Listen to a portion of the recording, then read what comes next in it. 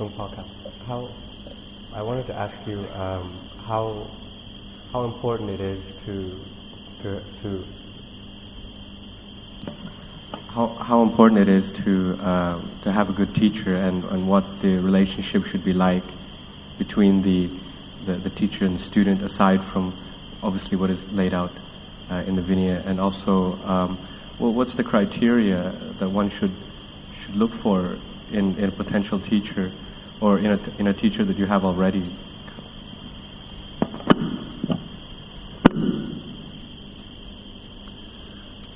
Well, I would.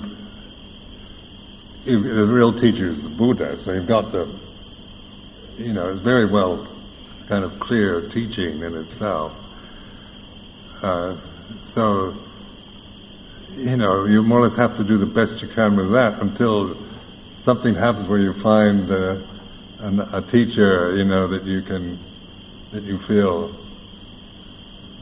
faith with, to live with, and that you can learn from, because you can't just, not an act of will, just there's something happens where you have faith or confidence in someone and not in someone else. So with me, as meeting Ajahn Chah, I found him, I wasn't even looking for a teacher, I was just looking for a place to stay. And then I met him, and then I felt confidence in him. But the thing that I always felt that confidence arose because he was never pointing at himself.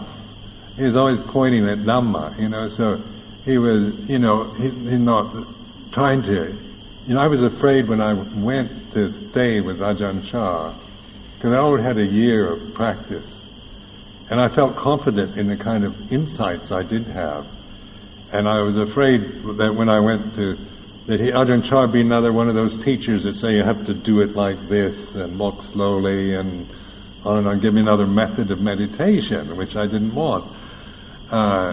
And so when I met Ajahn Chah, and he asked me, what my practice was, and how, what any insights I'd had during that time, he never, he just said, keep doing that. He encouraged me in what I was actually confident in, rather than he kept telling me I should do it his way. And so that increased my confidence. And I never felt he's ever pointing to himself. He's never, he was a very charming person. He had a charisma, very strong sense of personal charisma, and a very appealing personality. But it never was, you never felt it was kind of, he wasn't using it to make you dependent on him, or to bind you to him. It was always, once I asked him about it, I said, "You're very charming, Ajahn Chah. Why do you use so much charm when teaching?" He says, "It's my magnet." He says, "I use it. I draw people in with charm, and then after a while they might listen actually to Dhamma." So it was, and I did see that, because he was never. You ask him, "What's your attainment?" or he just laughed. He wouldn't answer questions of that order, and every time you wanted to start kind of clinging to him, and that he'd get you to look at what you're doing rather than encouraging it. Like, "I'm your only teacher, and don't go to any other teacher." Never heard him say that. "Don't you look at anyone else.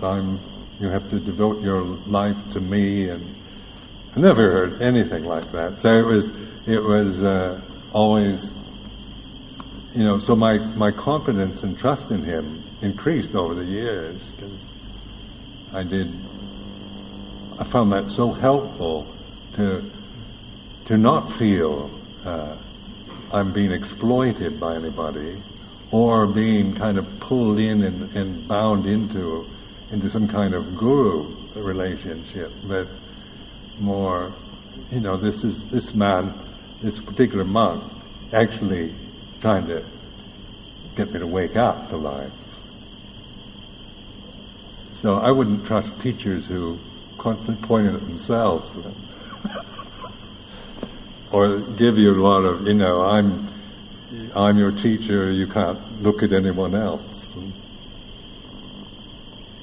That kind of thing. Because even at one time, one monk got so inspired by Ajahn Chah, he said, I want to take a lifetime vow to be a monk for the rest of my life. And Ajahn Chah's reply was, the future's the unknown. Now I was inspired, lifetime vow, that's a quite inspiring thing, but Ajahn Chah was kind of seeing this monk particularly was in a stage of, I want to devote my life to the Dhamma and give my life to it. It's all quite beautiful and inspiring. But he wasn't supporting it in the sense that it's, making this monk make that vow. He's pointing to the reality. The future is unknown. Right now you don't know what's going to happen in the future. And so that's a real direct pointing at the way it is, rather than binding you to a statement of inspiration. Because those, your mood changes all the time. You feel, I want to be a monk for the rest of my life, and the next day you want to disrobe. So you can't trust that kind of feeling, but you can be aware of it.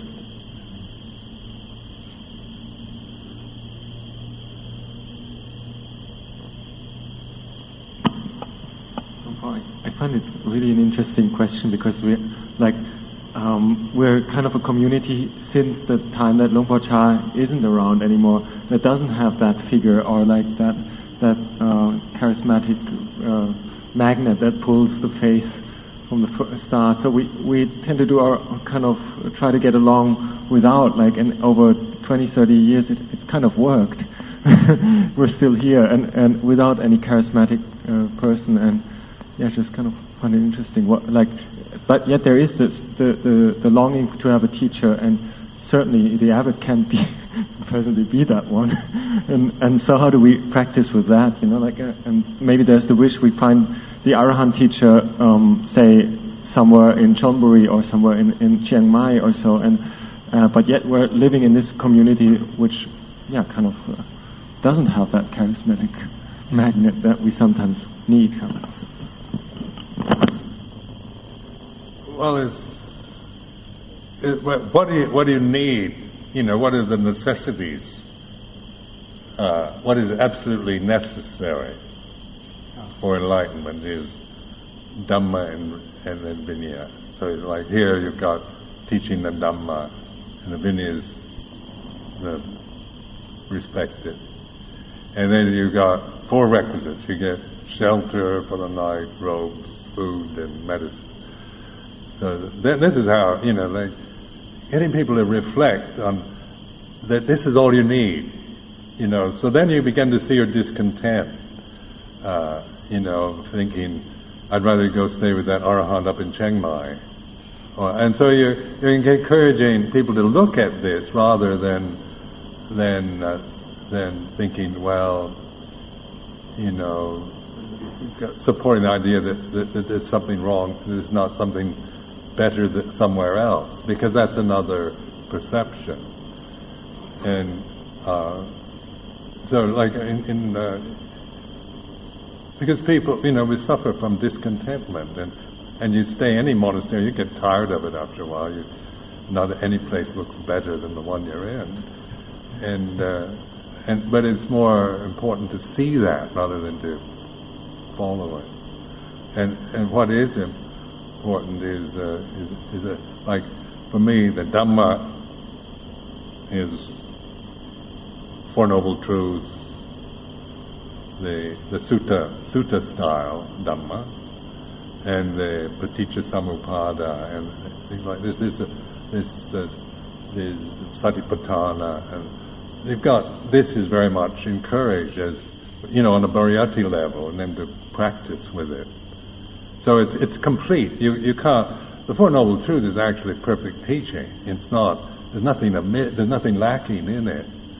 But in terms of if everything else were lost, somebody destroyed the whole scripture, all the scriptures, leaving only the Dhammacakka Pavattana Sutta, that'd be enough. I found that's absolutely, that says it all. But then it's not, and just on a Pariyatti level, it isn't very much. So, but Bhatti is then the practice. It's a lifetime of practice, of investigating, until you become so clear that, insight, knowledge becomes so strong that you get beyond the doubting of it. Because, like, I found living with Ajahn Chah something that I, because I did trust him and admire him, I could easily learn from him in a positive way, and I could also serve him, and to massage his feet or to do things for him, and bow to him was always kind of a pleasure and an honor. And then I went up to another branch monastery where the head monk I didn't respect at all, and neither did the Thai monks there. So they'd get together and talk about how awful this monk is, and so then I started contemplating, he is not like Ajahn Chah. He's kind of crude and does stupid things and all this. So then I could justify even feeling I don't even want to bow to him because I feel it's just not good enough. But then observing this I learned from him a lot, about my own conceit, and just not thinking that learning from somebody I didn't respect. But the Dhamma Vinaya was there. The four requisites were adequate. So in terms of what was necessary was complete. And then it's just a personal reaction to the head monk, who I didn't have faith in. But actually, because I did learn from him about, I saw my conceitedness clearly, that Ajahn Chah's worthy of my respect, but you're not, is really quite pathetic.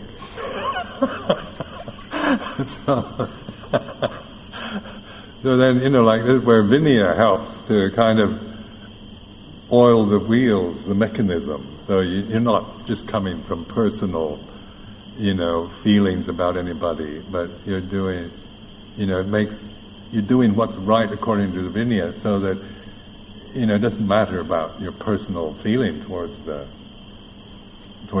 senior monk. That's not the issue anymore. But everybody would like a perfect teacher, but Ajahn Chah would, he'd send us away, to live with others, and that was, who you didn't have maybe respect in the same way, or you didn't like even, but you could still learn because of the encouragement to be aware, rather than I have to live with somebody I can really trust and respect, is still Sakya Ditti.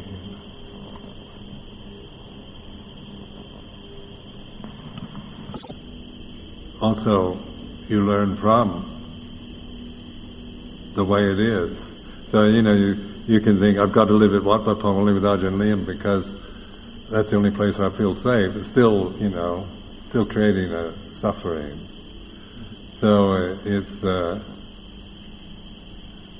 this is where, like learning to trust your awareness more rather than, than getting dependent on a particular monastery or style that you become addicted to. You depend on it and feel insecure when those conditions aren't present.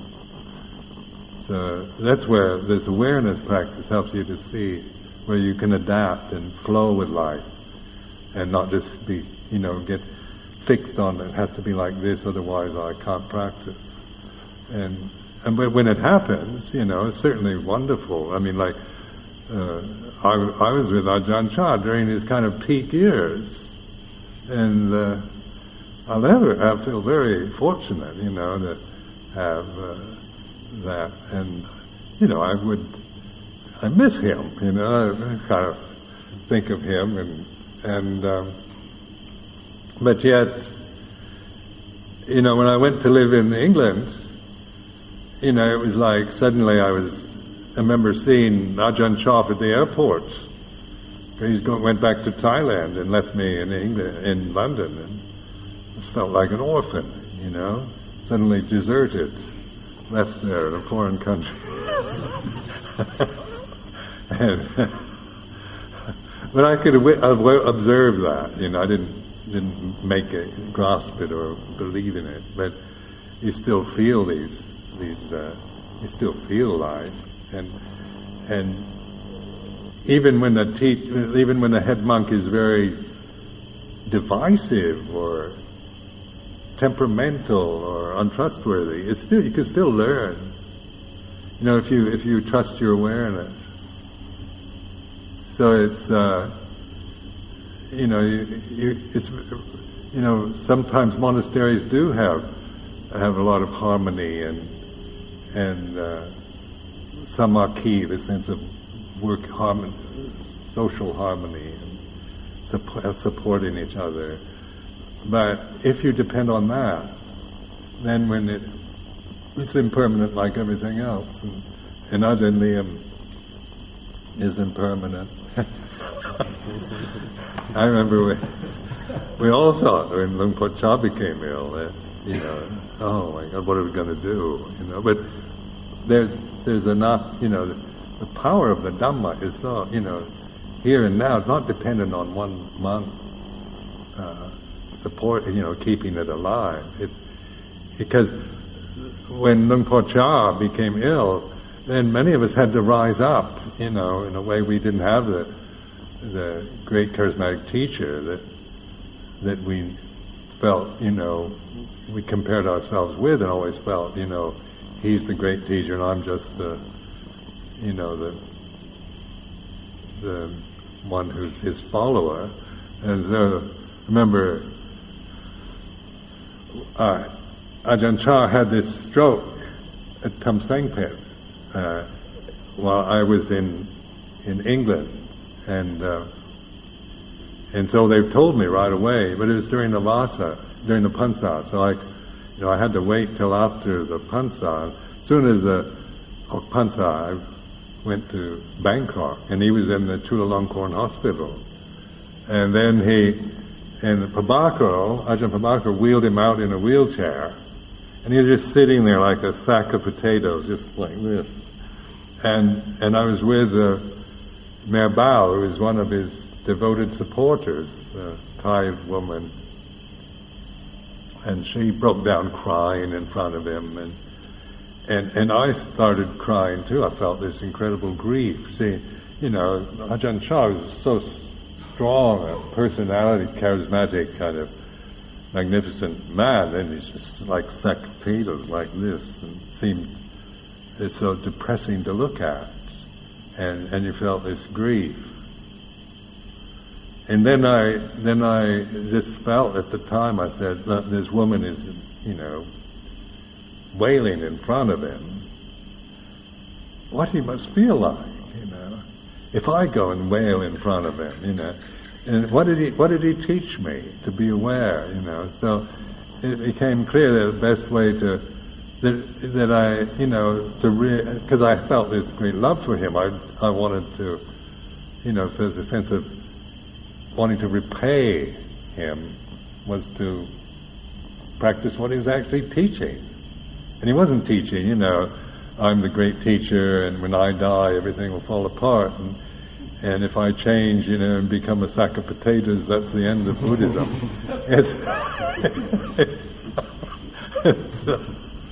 It's much more, Dhamma that's managed to survive 2,551 years. It's got its own power. And sometimes you get charismatic teachers like Ajahn Chah come along, but you can't depend on that. And that's not going to be. Don't wait for that to happen. In other words, don't wait for some charismatic teacher to carry you, but learning to awake and trust yourself. Not trust your views and opinions, but that awareness. Trust it, because it is something. That is the only thing you can really trust. Because like Ajahn Chah dead, Buddhadasa's dead, and Luang Por Liam is not going to last all that much longer. And these kind of charismatic great teachers, they die just like every other creature.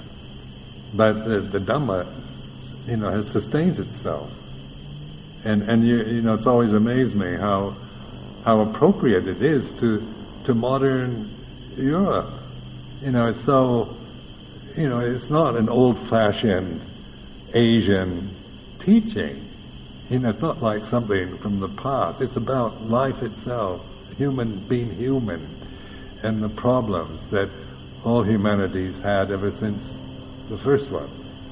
And suffering, the causes, and the ability that this human state has to reflect on suffering. So that we're not just helplessly caught in a realm of suffering without any way to understand it, but we can actually use suffering to free ourselves from it. And that's what the word Buddha really means. It's awakened consciousness. It's not a person. It's not Gautama the Buddha anymore. It's you. It's me. It's awakened consciousness that is here and now. That we, and we can use this, recognize it and appreciate it. Then our conditioning, our human limitations are then seen and not taken personally anymore, or clung to or identified with. Can I ask, how can one create the power of the Sangha, carrying a momentum? What kind of practices can help to the feeling having a powerful feeling of living together in a community? Well, it's like this is a very important question actually, because generally speaking, Westerners, we're so individualistic. And I never really had a sense of a community before. From my background, it was just asserting yourself and being independent and not depending on others. The sense of, I can take care of myself was very much my cultural conditioning. And so I never developed a sense, even with my own family, my mother and father. I've never developed a kind of bond with Asian people. They often have a very strong sense of bonding with their families. I didn't have that. The whole emphasis was on human rights, my rights, and what I think, and my individuality and my independence.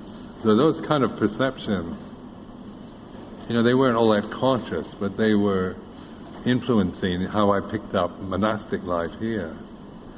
And then in the Thai monastic system, you see, then you are incredibly dependent on others. So like Ajahn Chah, wouldn't allow, for years he would not allow electricity inside the monastery or pumps on the wells. And so you had to work every afternoon drawing water in these kerosene tins, and you had to pull, a group of monks would pull it out, and then you'd have to carry it on bamboo pole. Two monks would carry a couple of these buckets of water. It seemed so primitive, to me.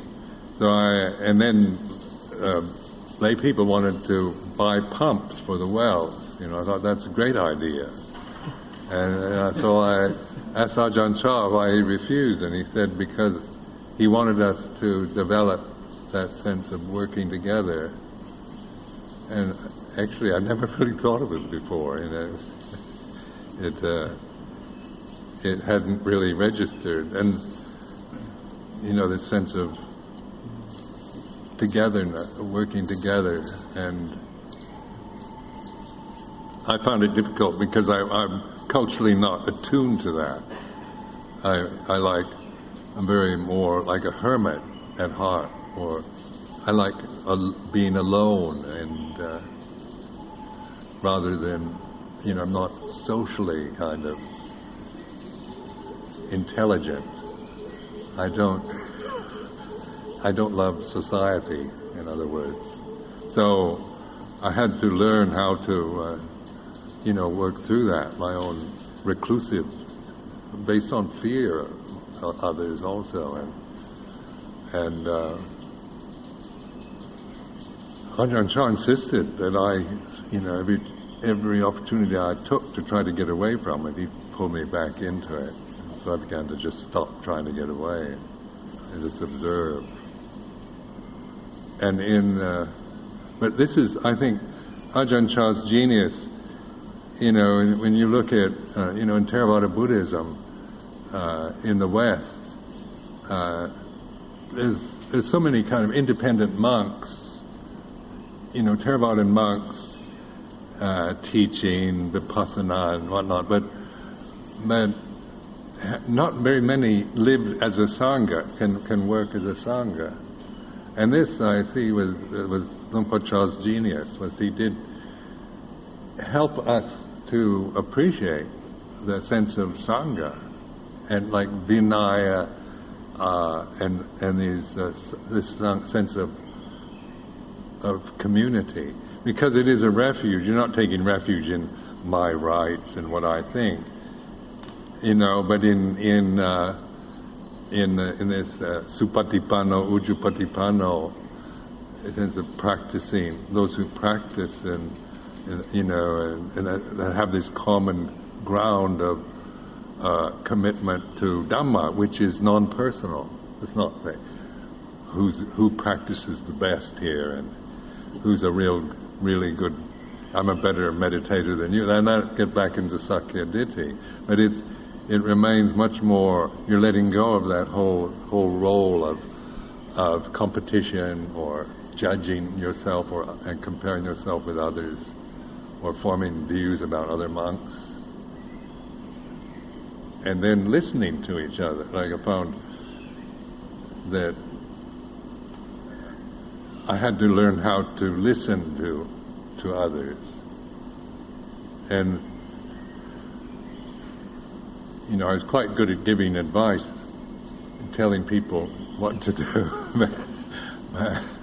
But actually listening to them was something I'd never really cultivated in lay life.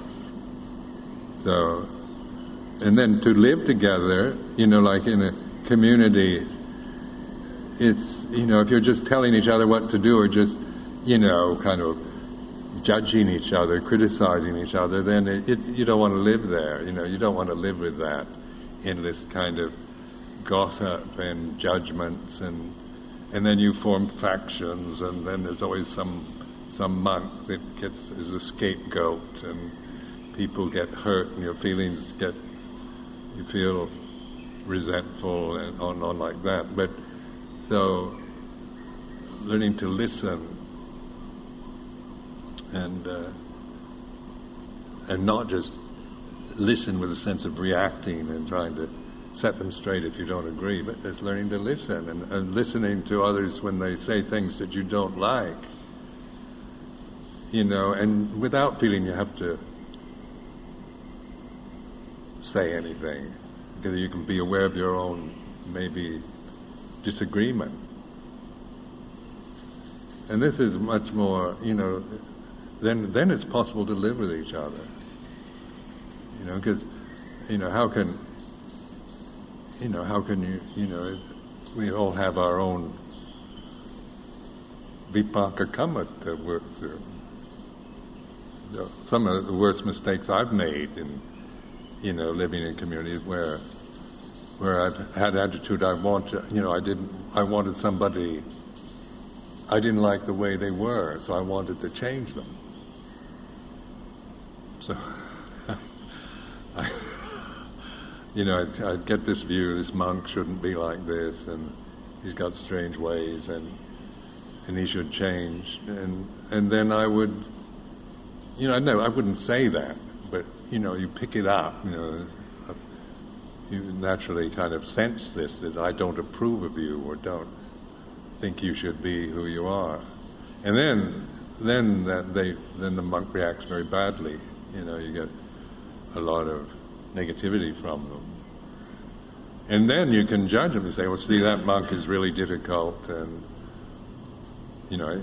but then I began to look at my own, I began to see my own sense of, I don't like the way you are, I want you to be what I think you should be. By listening to myself, how I would see somebody else, I think that's sakyaditi, isn't it? I want you to be, I think you should be what I want you to be what I think you should be, and that's ridiculous, It's a ridiculous demand, totally impossible demand made on somebody else. Learn how to, if they're going to live together as a Sangha, how to do that, and you can't do it if you're just, using your power, or you're kind of bullying them, or creating, forcing everybody to do it your way. That doesn't work. You just get endless resentments, and nobody wants to live with you. They'll go away. Monasteries go through phase just like you do individually, or anyone. Kind of has phases where everything seems inspired, and then reaches a peak, and then it becomes disillusioned, or you get bored or fed up with it, and then it starts again. That's where to observe the arising ceasing of conditioned alone.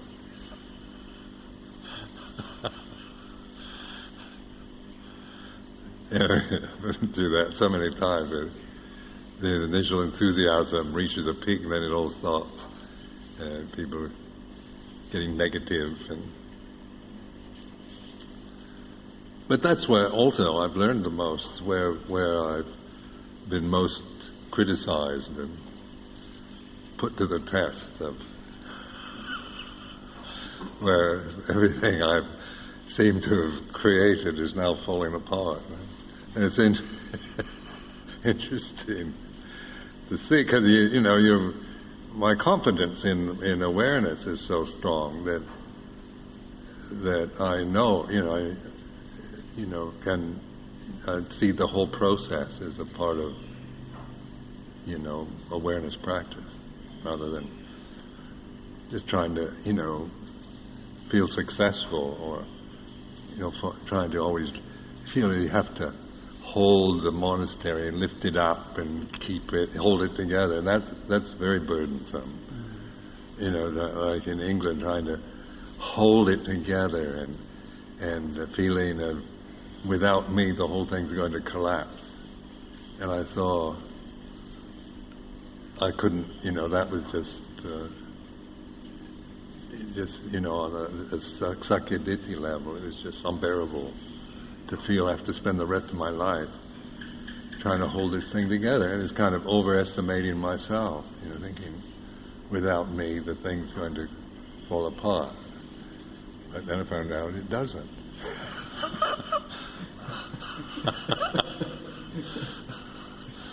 It was a kind of relief,